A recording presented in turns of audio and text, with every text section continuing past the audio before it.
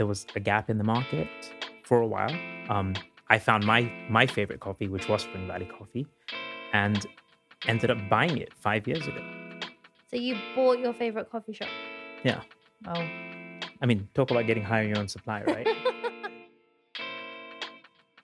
Hello, yes people. Welcome to another episode of The Yes Girls, where we, Claire and Akumu, say yes to doing, being, or learning something new and documenting our journeys. We invite accomplished experts to educate us, and then we take on the challenge to edutain you, our wonderful listeners. And then we come back to our experts, and they tell us about their journey of saying yes. And then they rate our efforts. My name is Claire, and Akumu, do you fancy a coffee? Claire, we've started recording. You can't just start talking about coffee. Oh, can't I? No, you can't. Because we have clearly advertised this as a podcast episode worthy of people listening to for a good half hour, a little more. So they're committing to work, they're lounging around the sofa on a Sunday or Saturday, and they're pretending to work, maybe. So they should be the ones drinking coffee, not us. Well, right you are. We should be having coffee. They should be having coffee. We all should be having coffee.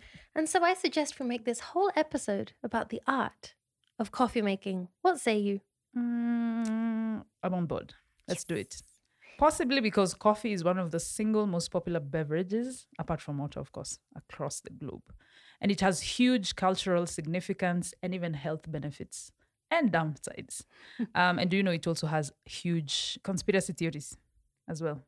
They say we don't grow coffee. Coffee grows us. That's something that has been said in one of the books. Anyway, so it's also something that's totally hip to be able to talk about coffee, because you can become a coffee snob. Yes. And you see, we are here. We're all about equipping people with useful and desirable skills and information. Claire, actually, I think I can get that coffee you were talking about, that cup. For sure, because today I am saying yes to learning barista skills. So one coffee coming up for everyone.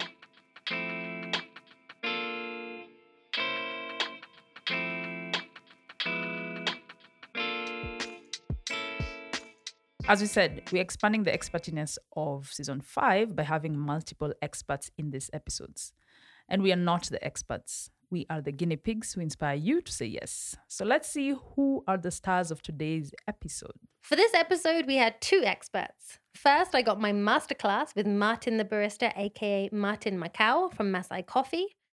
My name is Martin Makau. I am a barista, coffee roaster, and a barista trainer. In my line of work, I can say I am privileged that I get to interact with several key players in our coffee production chain. That is the baristas, the coffee roasters, and most importantly, our coffee farmers who work tirelessly to produce the aromatic coffees which are enjoyed in our local markets and also find their way into the international markets.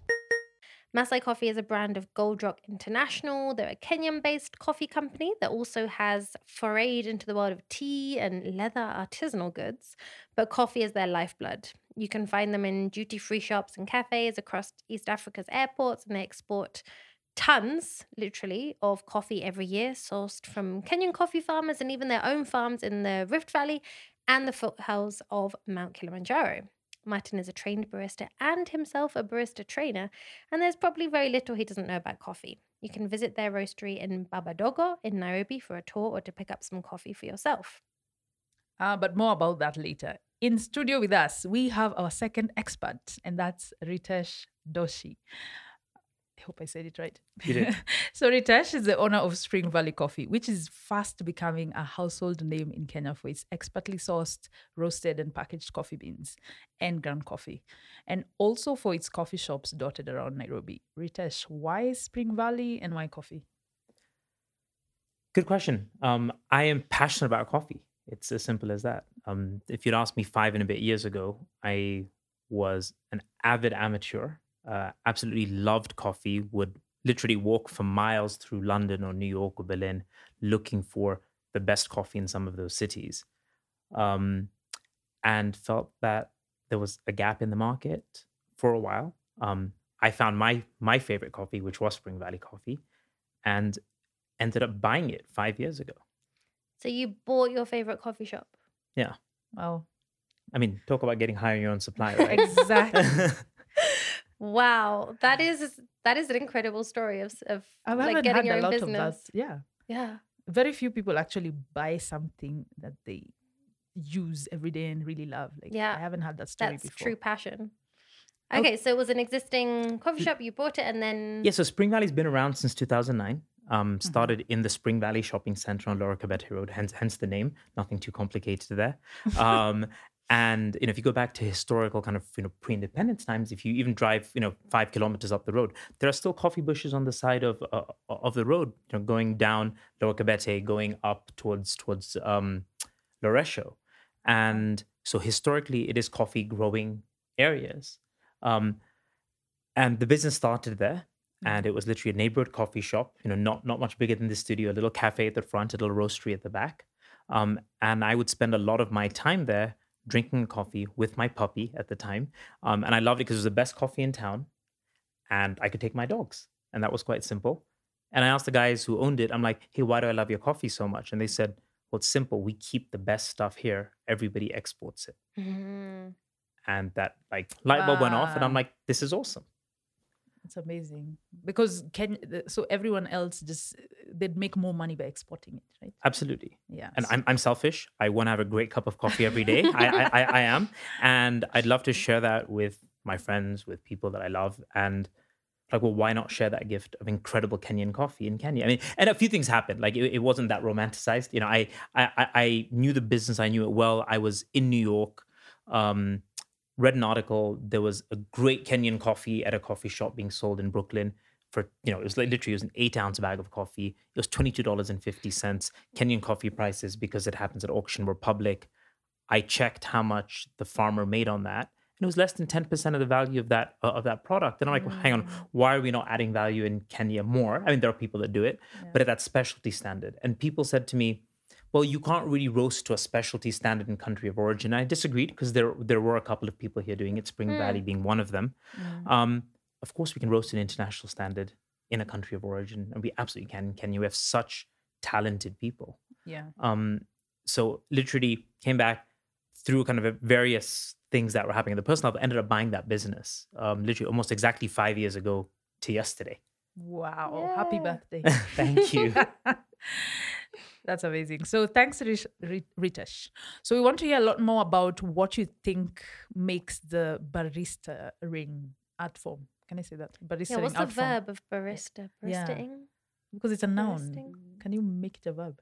You can make it a verb, I think, like most things. But Or I, should we? should you? Depends on who you're asking. I think if we can take a step back for a moment, you spent some time in a roastery. I think there are 3 major touch points to coffee. One is at the producer, or we commonly call the farmer level, and how the farmer produces their coffee, what their inputs look like, when they harvest that coffee. Then the post-harvest process, how they mill it, what's the quality of the milling equipment, how they dry it, do they pick it at the right time, does it dry appropriately? That's the first touch point. And if that's done well, you have a great product to start with. And if you damage coffee at that level, it's still usable, it's absolutely usable, but you may lose some of its positive attributes. Wow. And then that goes through a milling process, and then after the milling process, it goes to a roaster. And when it comes to a roaster like us, we can take an incredible coffee and keep it incredible. We can take an incredible coffee and destroy it, or we can take a mediocre coffee and make magic. So that's the second touch point. And the third point, which most people interact with, is a barista. The barista is the third point. That's the extraction of the coffee. And what we find is most people are either farmers, which rightfully so, that's a big part of our economy. Yep. You have people that roast and sell coffee, and you have people that run cafes. Not too many are integrated all the way through. Now, we're not in the farming business, but we have a lot of direct relationships with our farmers, so we understand their harvesting processes, their post-harvesting processes, so we can really pick the best and the highest quality farmers to work with. Wow. So we're focused on the quality of that coffee from the time it gets picked off the tree as a cherry, Wow. and you experience it in the cup sitting in front of you.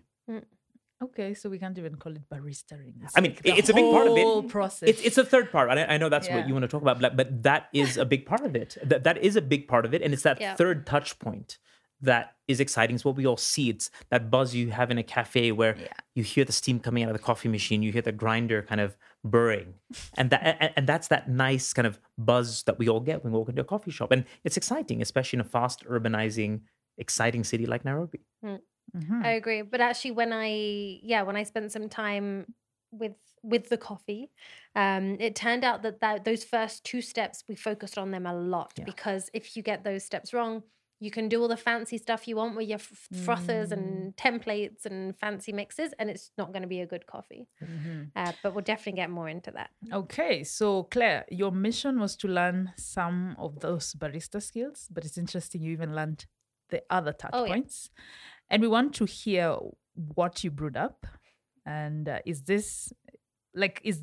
this your dream of becoming a professional barista grounded in reality? Grounded. You missed an opportunity there. Grounded in reality. Or should you just stick to your magic beans?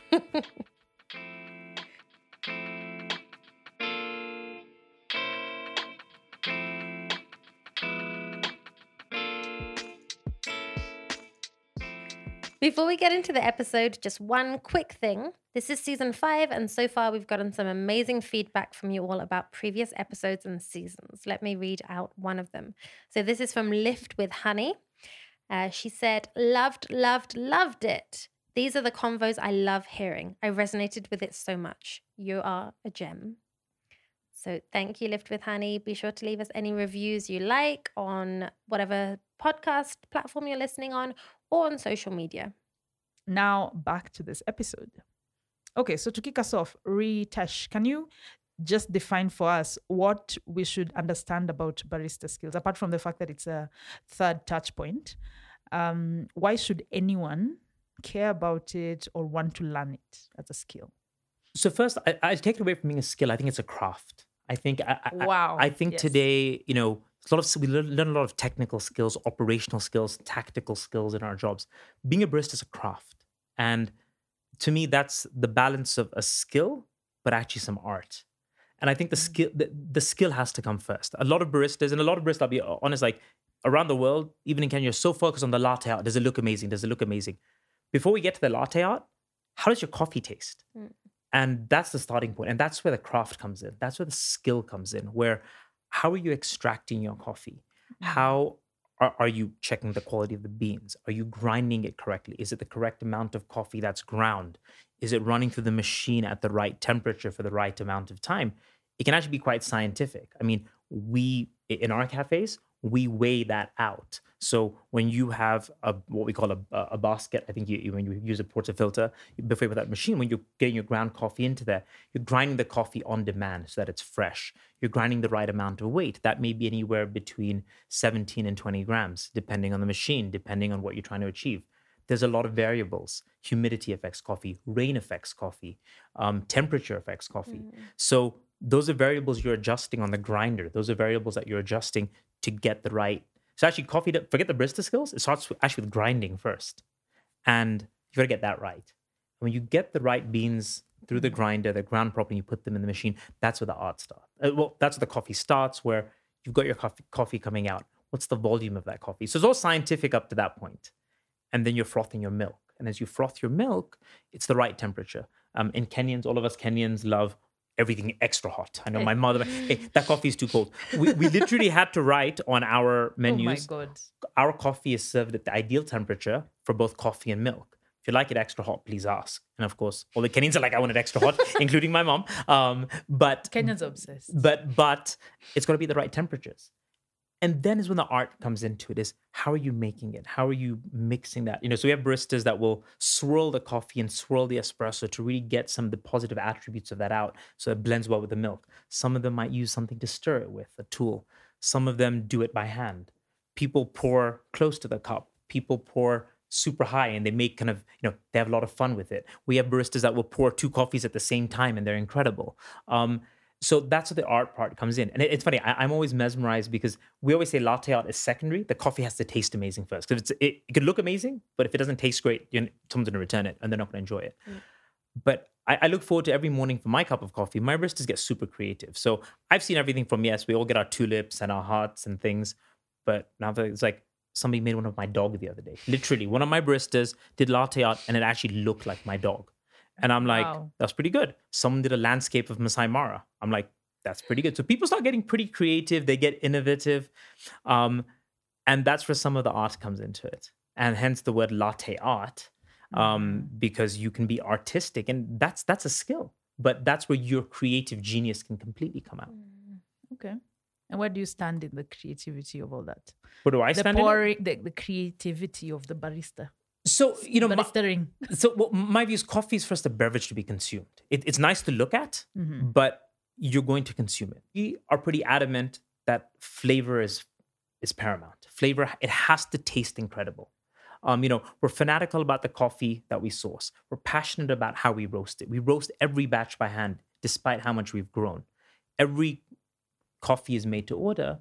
So you want that coffee to be incredible. When you take a sip, it's got to be incredible.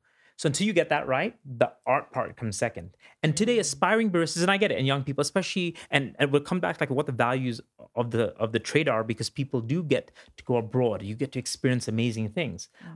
But the art part of it comes second. The coffee has to taste incredible. And then I think the art is we give complete artistic liberty. Do what you want. Once the coffee is good. But the coffee has to be incredible. Perfect. So this is a perfect segue. So Claire, how did you kick off the learning process, knowing all this? Okay. Well, to start with, I didn't know all of this when I started, right? I firmly believed that 20 years of coffee drinking experience was 90% of the learning I needed. I was wrong. Turns out all that taught me was that I'm really good at alienating most of the population with my coffee snobbishness and turning my nose up at Nescafe. Sorry to name drop there, but we all know it. And that I apparently drink my coffee stronger than even the Kenyan coffee experts. Martin and his colleague were shocked how strong I drink it. And so I didn't approach this challenge by getting a milk frother. Let's just start there. No. So I did some research, of course, and I very conscientiously drank my coffee for the week before, like really thinking, okay, what am I tasting here? How would I like this to be? And, anytime I buy a coffee, thinking about it critically. So basically, I just drank a lot of coffee for the week before. And then, so with Martin, when I went to visit Masai Coffee in Babadogo, we took the pure and scientific approach. So kind of the first, maybe that middle step that you were talking about, Ritesh.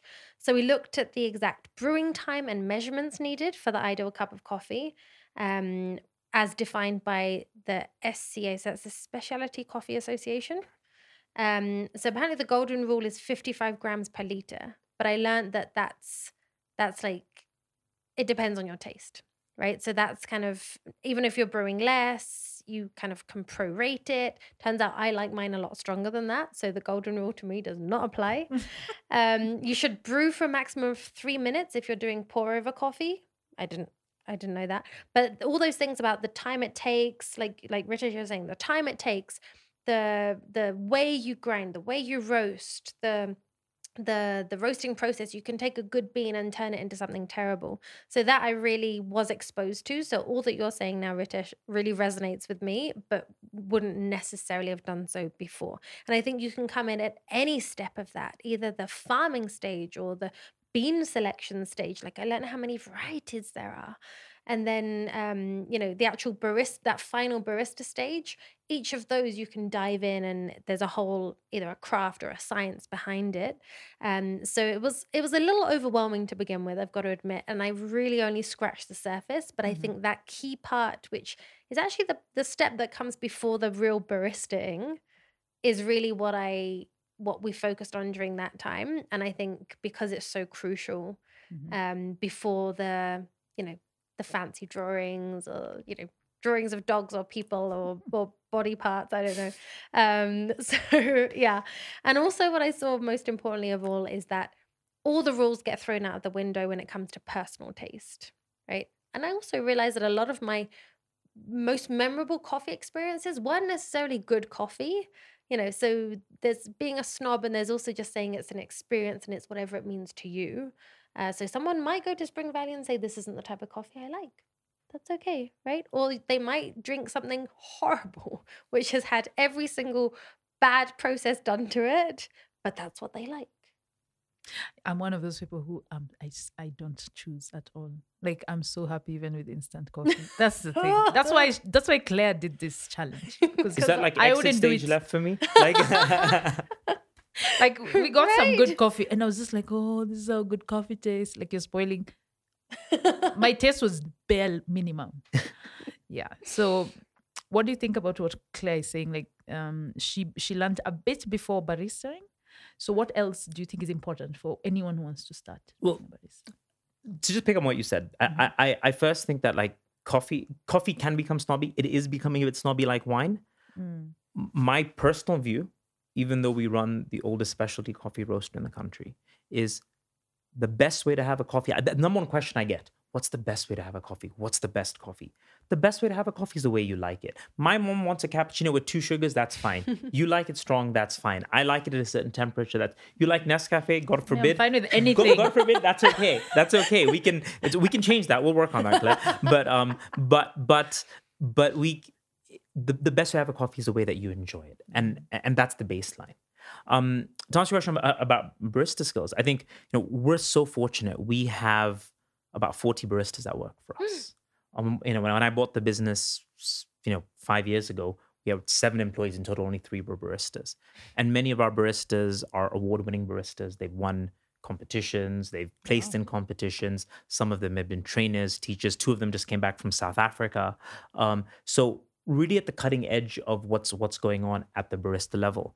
And I think it's a fascinating profession. I think if I had had different opportunities when I was younger, had a bit more of a wider worldview, it's an incredible thing to do because one is it's very you learn technical skills, you learn to interact with people, you learn to multitask. You're literally making a coffee and interacting with somebody and telling them about the coffee, or you're literally learning how to do mental arithmetic as you're working a till. But what you also really learn is you learn those skills, but it opens up this incredible world where you might just be a barista. And we have people that start as baristas, as still baristas. We have people that have grown, some that have gone abroad and done incredible things abroad. Some that have grown from being a barista to becoming trainers. Some that have moved on to the roasting side. Some of them have become educators for the SCA. Some of them have moved out of the front office and they're doing things in marketing. They're doing things in kind of customer experience. So it's a gateway into many things with an incredible number of transferable skills. But it's easy when you're passionate about coffee. And I would say that's the baseline. If you're passionate about coffee, there's so much that you can do. And that's exactly why she had to do. Claire was the one to do this because her passion for coffee is ridiculous. So she did this challenge justice. So let's tackle the bean barista, the beans. Claire, what did you learn about that? Tell us a bit about how many different types of beans you learned. I remember there were numbers and there were names. I don't remember any of them. You'll have to tell us some of them later. But it is a science. That's what I gathered. It really, that is agronomy is a science, right? The first coffee tree that was brought to Kenya, they don't grow that one anymore. It's like it's evolved. There's been lots of different beans and coffee plants or trees. Do you call them? Well, Shrubs? we call them trees. We call them Trees. coffee trees, but they can be plants, bushes. They're somewhere in the middle. But yeah, depends on how high they get. But we call them coffee trees. Okay, When we count trees on farms, we call them trees. So the trees, like they've been different breeds, I guess, that have been developed to be more resilient or to yield more or to not have to have like the rest years in between, because coffee is not necessarily the most lucrative in the Kenyan market, as far as from what I understood from what Martin was telling me. It's a tough bean to crack, or a tough nut to crack. Yeah.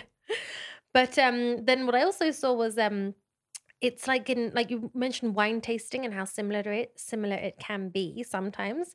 What I saw was in the in wine tasting, you've got like woody notes and herbaceous undertones. I saw like a poster. Coffee is the same. Like you can have potatoey coffee. It's like, what does potatoey coffee Which is not a good taste coffee. like? For the That's not record, good, that right? is not an attribute that we seek in Knowing coffee. me, I would No. probably enjoy it. You should love that one. Or there's like cooked beef coffee. I'm not sure if that one's good or bad. Also bad. Okay. I know Saxa would love that. My partner would love the You need to beef create for coffee. us this poster then, so that Yeah, it because will help. so I only remember dummies. the bad ones. Well, it's interesting that there's a beautiful poster from the Specialty Coffee Association that has, all of these kind of different, flavors, scents, and we call it a flavor wheel. And there's positive and negative attributes. And one of the conversations we were having with actually some of the thought leaders in coffee in the country, not just within Spring Valley, was why are we not creating something with the flavor? Because there's a lot of flavor. It's like gooseberry and like raspberry and things that we may grow a little bit here. But what about developing a flavor wheel that's African? Why are we, instead of putting potato, why are we not saying arrowroot? Instead of talking about, why are we not saying cassava? Even if it's a negative connotation, why are we not talking about fruit that we grew up or eating terere, here? Yes, the vegetable. standards are foreign. So because what's interesting, what we've learned along the way is some of those things, like when we try and translate that to our team that maybe doesn't have that international exposure, they're like, but what does that mean? And we say, well, that is quite close to terroir. That's quite close to this. Then they get it. We're like, that's not an attribute we're looking for, or that's an attribute that we're seeking. And then when you make it local and you kind of make it very regional, people get it. So it was just funny. It was a conversation we were actually having late last week about, yes, this is the specialty coffee global standard. Why don't we just do something similar, but with local flavors, scents, profiles? So this is an interesting conversation that we were having. Absolutely, yeah. Because how can you be expected to recognize tastes that you're not familiar with? Yeah, like Right? You can't. who has even tasted it? What are the others, like beetroot or something? It must be like fruits that are not even Well, like in lots Kenya. of citrus fruits, yeah. Yeah. And can taste different from country to country as well. So, I mean, a lot of these are, I think, American standards, possibly. I mean, American, European, perhaps combined, but So they don't have most of the tropical tastes. I mean, they will have them on the flavor wheel because people, you'll see a pineapple, you'll see pineapple and like mango, but you don't get too much of like a papaya, right? You won't get things like, again, probably not a positive attribute in coffee, but you won't get like a matoke. So That would be I terrible. would love to see that. I hate matoke. Okay. That would be terrible in my Finally books. found a coffee you wouldn't like. Yeah. So then we also looked at coffee auctions in the Nairobi Coffee Exchange. Now, I mean, I don't want to do it do it an injustice by misrepresenting it, but basically the price of coffee is kind of very controlled. But as you said, it's very much loaded towards the end of the process. So farmers in general kind of get a raw deal for the raw product. Yeah. Is that fair to say? It depends. I would say on it as a broad brush statement, that's probably like kind of accurate. But the auction process is once a farmer farms their coffee or they produce it, they're typically part of a cooperative, or if they're a large farm, they kind of post-harvest process that, or what we call wet milling there. It then goes to a dry mill to be sorted for size and weight. And then it goes to a marketing agent. And there's a handful of those. And that marketing agent will present that coffee to auction. So now the more sophisticated farmers, you can have a farmer marketer license where you can market your own coffee. But then you have to have certain levels of education, holding power, finance to do that. So the smaller ones can't do that. And then the marketing agent presents that to auction. And then the dealers at the auction are eligible to buy that coffee. And then those are the dealers that most of them, like I'd say 98% of them will export that coffee green, raw, with relatively, I don't want to say little value added. Value addition is that they're sourcing it, they're sorting it, they're tasting it, they're preparing it for their end customers. So there is value addition happening, but they're not roasting in country. They're not, and that's all. And I get it because you want to roast close to your customer. There's a lot of value to that as well. And then there's a handful of people that will do something with that coffee locally. So then the dealers will buy that coffee at auction, and then they can do what they want with it.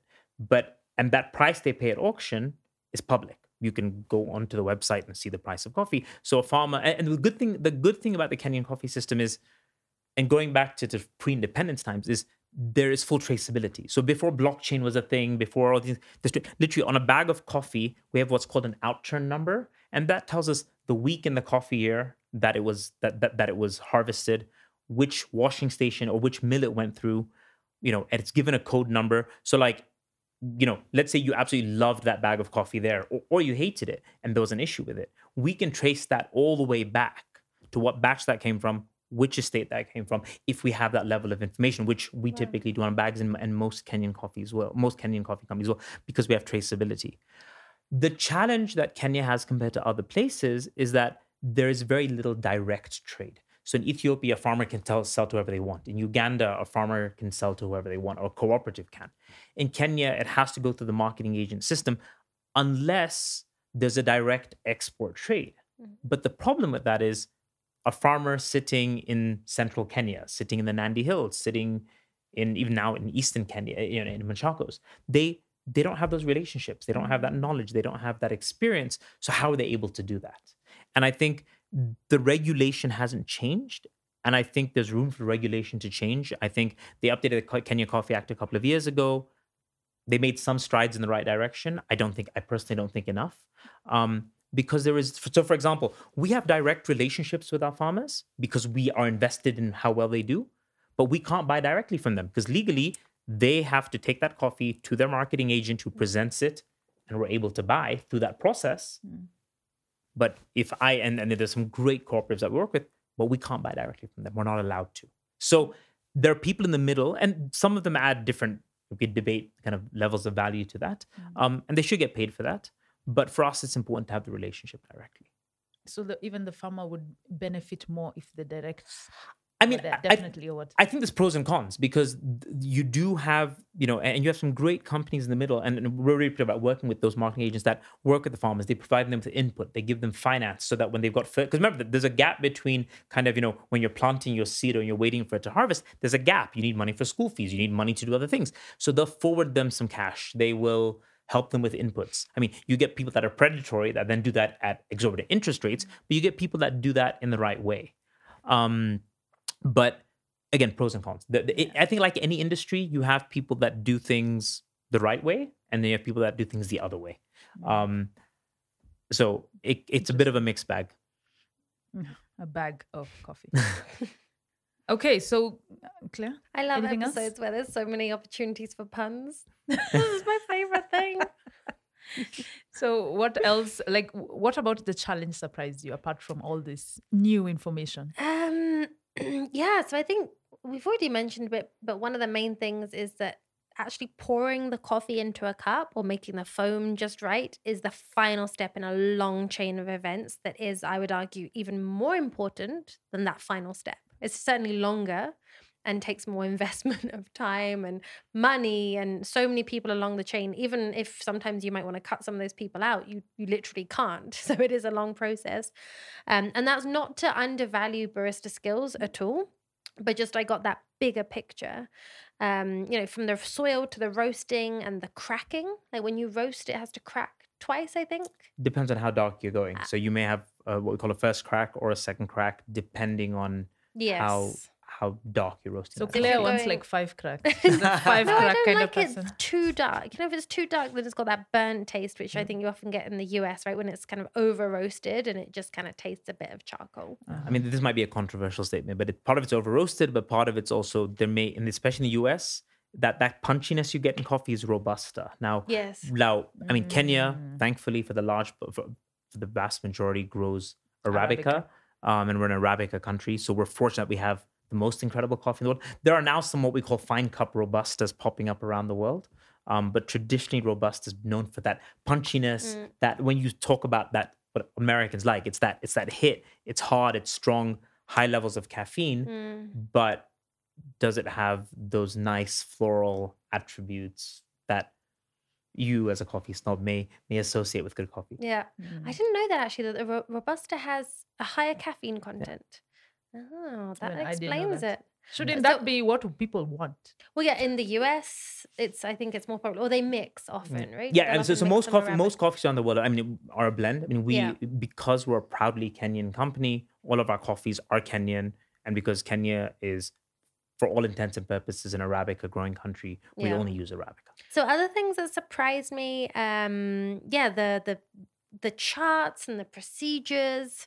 That really opened my eyes and my mind to just how much goes into a single cup. And also, I think to take a step back from all that, or rather zone in on, the end result of it, and me as a consumer, or you, Ritesh, before you bought Spring Valley Coffee and you were a consumer, is just appreciating that, yes, a cup of coffee is not the cheapest thing you can buy to refresh yourself, right?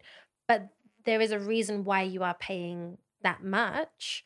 I think it's debatable maybe if it's overpriced or not in certain places, but I got a new appreciation for, the however many shillings I pay for a good cup of coffee, because it's not just what I'm drinking. There's so many people that have put blood, sweat, and tears into that cup. So I really appreciate every gulp of coffee that little bit more. Nice. Thank you for getting personal. Now I think now you're even more addicted to coffee, right? Like, oh yeah, I mean, times 5. Now it's like it's there's just new levels. Yeah, New levels of addiction. Interesting. it's not addiction; it's appreciation. Appreciation. I don't drink that much coffee because I prevent myself from doing so for health reasons. But I definitely now, I savor it more, and just saying, is this vanilla-y or grapefruity? I wonder if this was wet. If this was wet fermented or dry, whatever. Interesting. Terms. Nice. So, Ritesh, just hearing her personal experience and her experimentation. First of all, what do you think about her experience and just how many weeks? It was just a day or so. The experience with Martin and Matsai Coffee was on one day, and then I kind of spread out my personal learning over a week. Exactly. Well, so a lifetime, you could say. What do you think about that week? And should everyone do something like that if they appreciate coffee? And I think you've already told us what, in your opinion, what makes good coffee. So maybe you can tell us what makes your baristas awesome, or any good barista awesome. Like, what should they learn? What should they pick from her experience? What shouldn't they? Sure. Well, I mean, you talked about a couple of things. One was obviously like different varieties of coffee, and I use that they have letters and numbers. So like the ones that are most kind of prevalent in Kenya are like what in the industry we call SL28 or SL34. That's it. It stands for Scott Laboratories 28 and Scott Laboratories 34, which actually were literally up the road from us, and that's where those laboratories were, and that's where those varietals were developed. And that's why I say we're in the heart of kind of where a lot of this happened. And then you have other varietals like Batian you mentioned that were developed for resilience.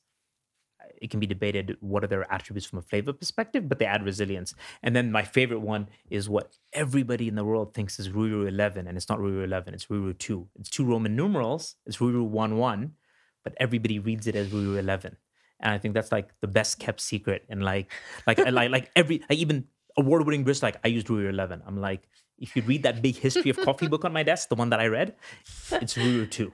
So how to tell a true expert. Yeah, but that's how to tell. Those are the secrets. The stuff you've learned is absolutely right. I think when you bring it back to now baristas, I think some people see it as a job, some people see it as a career, and some people see it as a passion.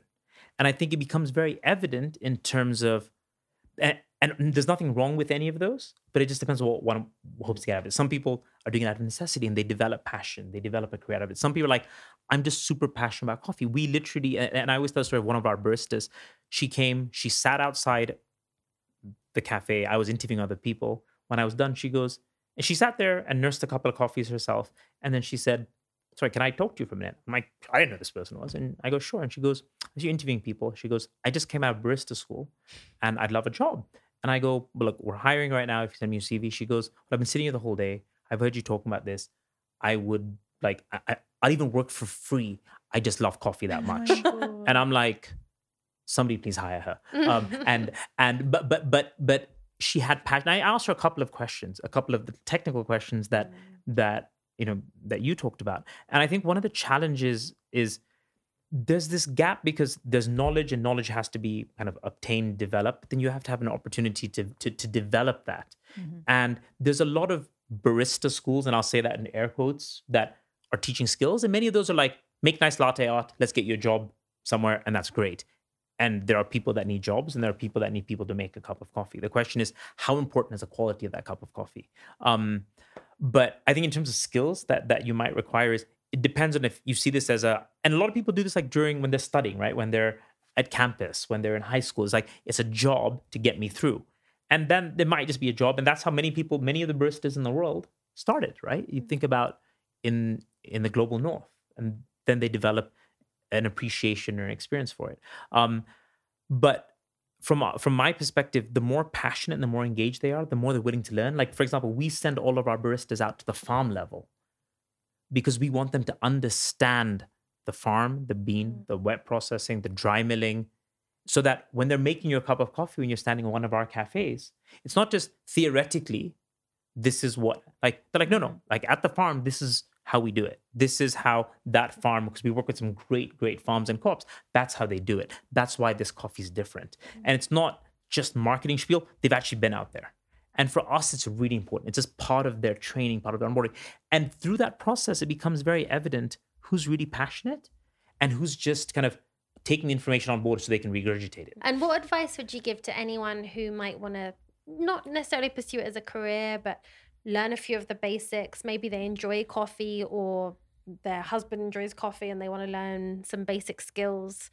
What would you say someone could do just to start exploring that? Nairobi has some great barista schools. I mean, you could do a 1-day course, you could do a 3-day course to just like, how do you kind of work your way around a machine? I would say, coffee machines can be very expensive. They can also be very accessible. And I'd say start with something that's within your budget from an equipment perspective, and just try and experiment and make mistakes. Like I always tell our guys, if you're not making a mistake every day, you're not trying hard enough. Make a mistake, try, and that's how you get better. That's how we get better. And for me, for people at home, like, just try, and what you're gonna like is gonna be different to what your partner might like, and very different to what you might like.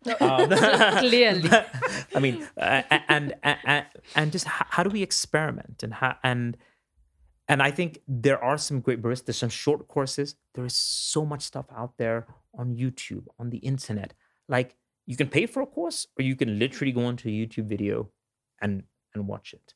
And the other thing is, like, honestly, go into your favorite cafe. Ask your barista when it's not busy, hey, can I watch you make that? Hey, can I come behind and help you? And actually, you know what? If it's like a great neighborhood cafe and you have a barista who's really passionate, they will teach you. They'll show you when it's not so busy. They'll let you make your own coffee. Even Spring Valley, they can come to Spring Valley and do that. Depends how busy we are. But we're in the process of opening our new roastery later this year, which will have a full-blown training and education room where people can literally just come in and, we were jokingly like name storming, and I called it the playroom. Everyone doesn't love the word, but we're like, it's a place where people can just come and experiment and try different things. And that's something coming later in the year. But we're super excited because we want coffee to be accessible. We want you, if you're passionate about coffee but you can't afford an espresso machine, well, you've got somewhere you can come and make an espresso and just try it. That's Nice. great.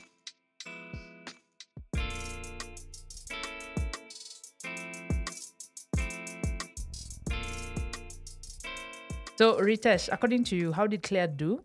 What could she have done differently or better to make the most of this challenge? Or should we call it an opportunity?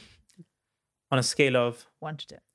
0 to 10. 0 to 10, I Thanks for adding the 0. Sorry. Just emphasizing that there's the option of a 0. No, I mean, Claire clearly has a lot of passion and a lot of interest.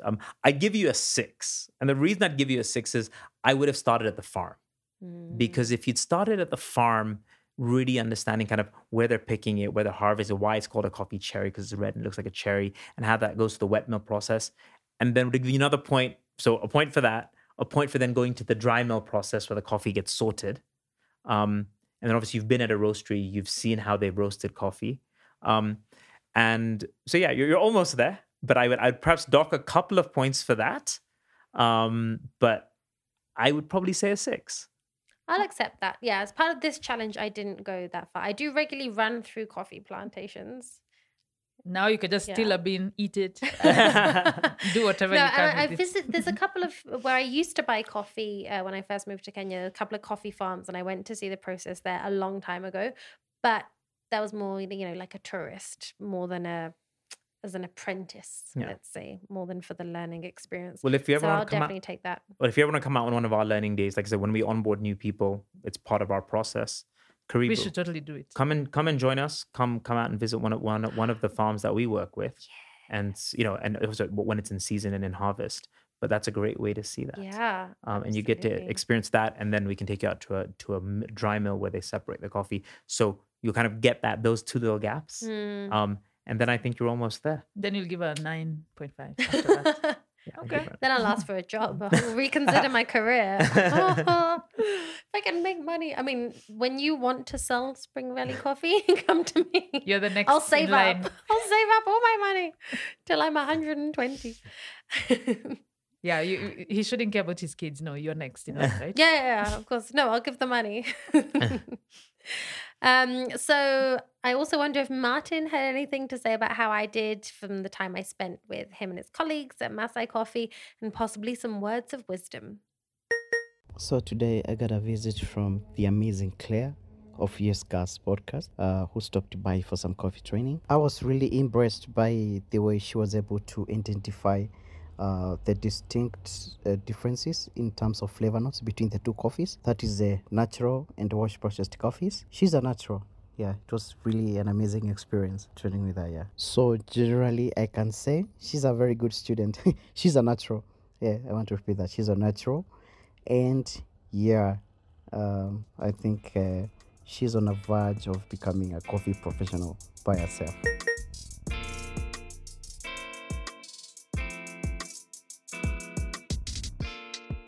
Now, yes, people, there are many ways you can say yes along with us, whether it's coffee, whether it's anything else. First, you can follow us and our experts on socials. We are at Yes Girls Podcast on all platforms. You can find Martin at Martin the Barista. Very easy. Martin the Barista, all together on Instagram.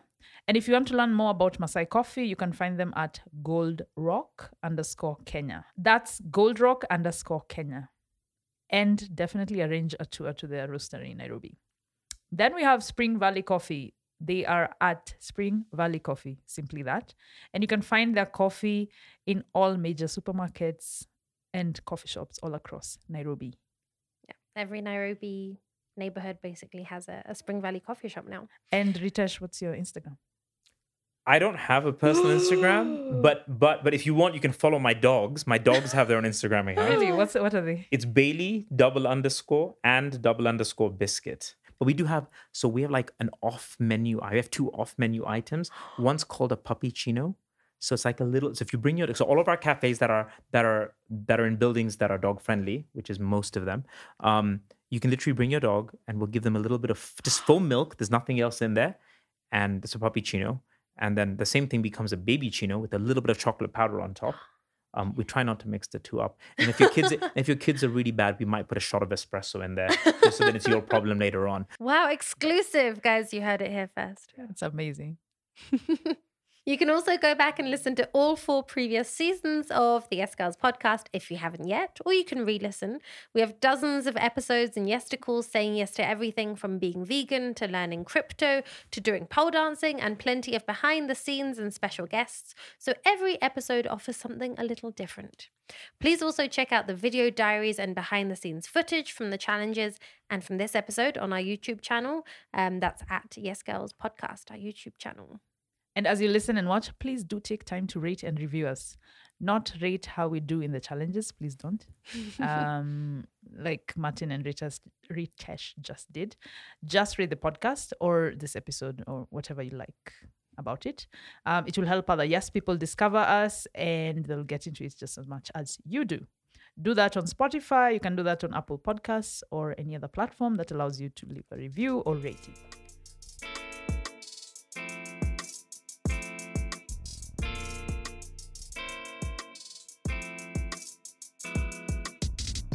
Our cup of coffee runneth over to all the people who helped make this episode possible, starting with Sampisha Productions and Snowball Studios for, as always, producing this episode so wonderfully.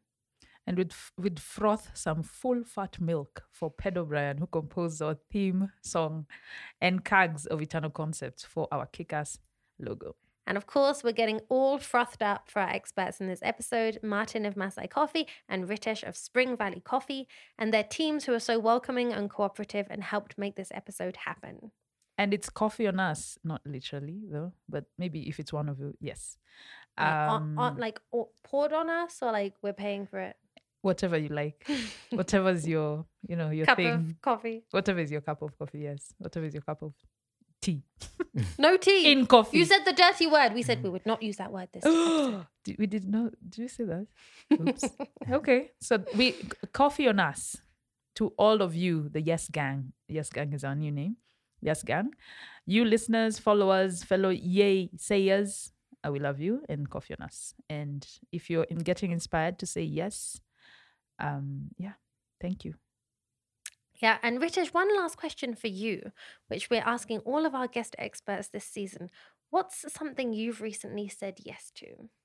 Something I've recently said yes to is I'm running the London Marathon in 7 weeks. Woo! So I've never run a full marathon, and I'm going to give away my age here, but I turned 42 this year. I'm going to run 42 at 42. So if I don't do it now, I'm never going to do it. So that's something I said yes to. Nice. She can coach you. How you were number what this weekend? I came top 10 in the Kilimanjaro, Marathon. Not the London Marathon. London Marathon, I can't even get in.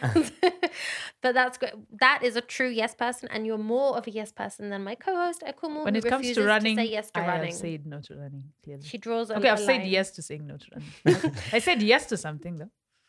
So we wish you all the best of luck there. Thank you. Thank you, everyone. Now, this cup of coffee has gone a bit cold. I think it's time to hit the bar in barista. So we are signing off of the second episode of season 5, and we'll see you in 2 weeks, where we'll be saying yes. Well, one of us will. Yeah, actually, one of us will be saying yes to doing or being something which will, as always, push us out of our comfort zone and have us learning a thing or two about something we probably all want to be better at. Keep saying yes, yes, people. We sure will, because we are the Yes Girls! Woo, yeah. All right, coffee time.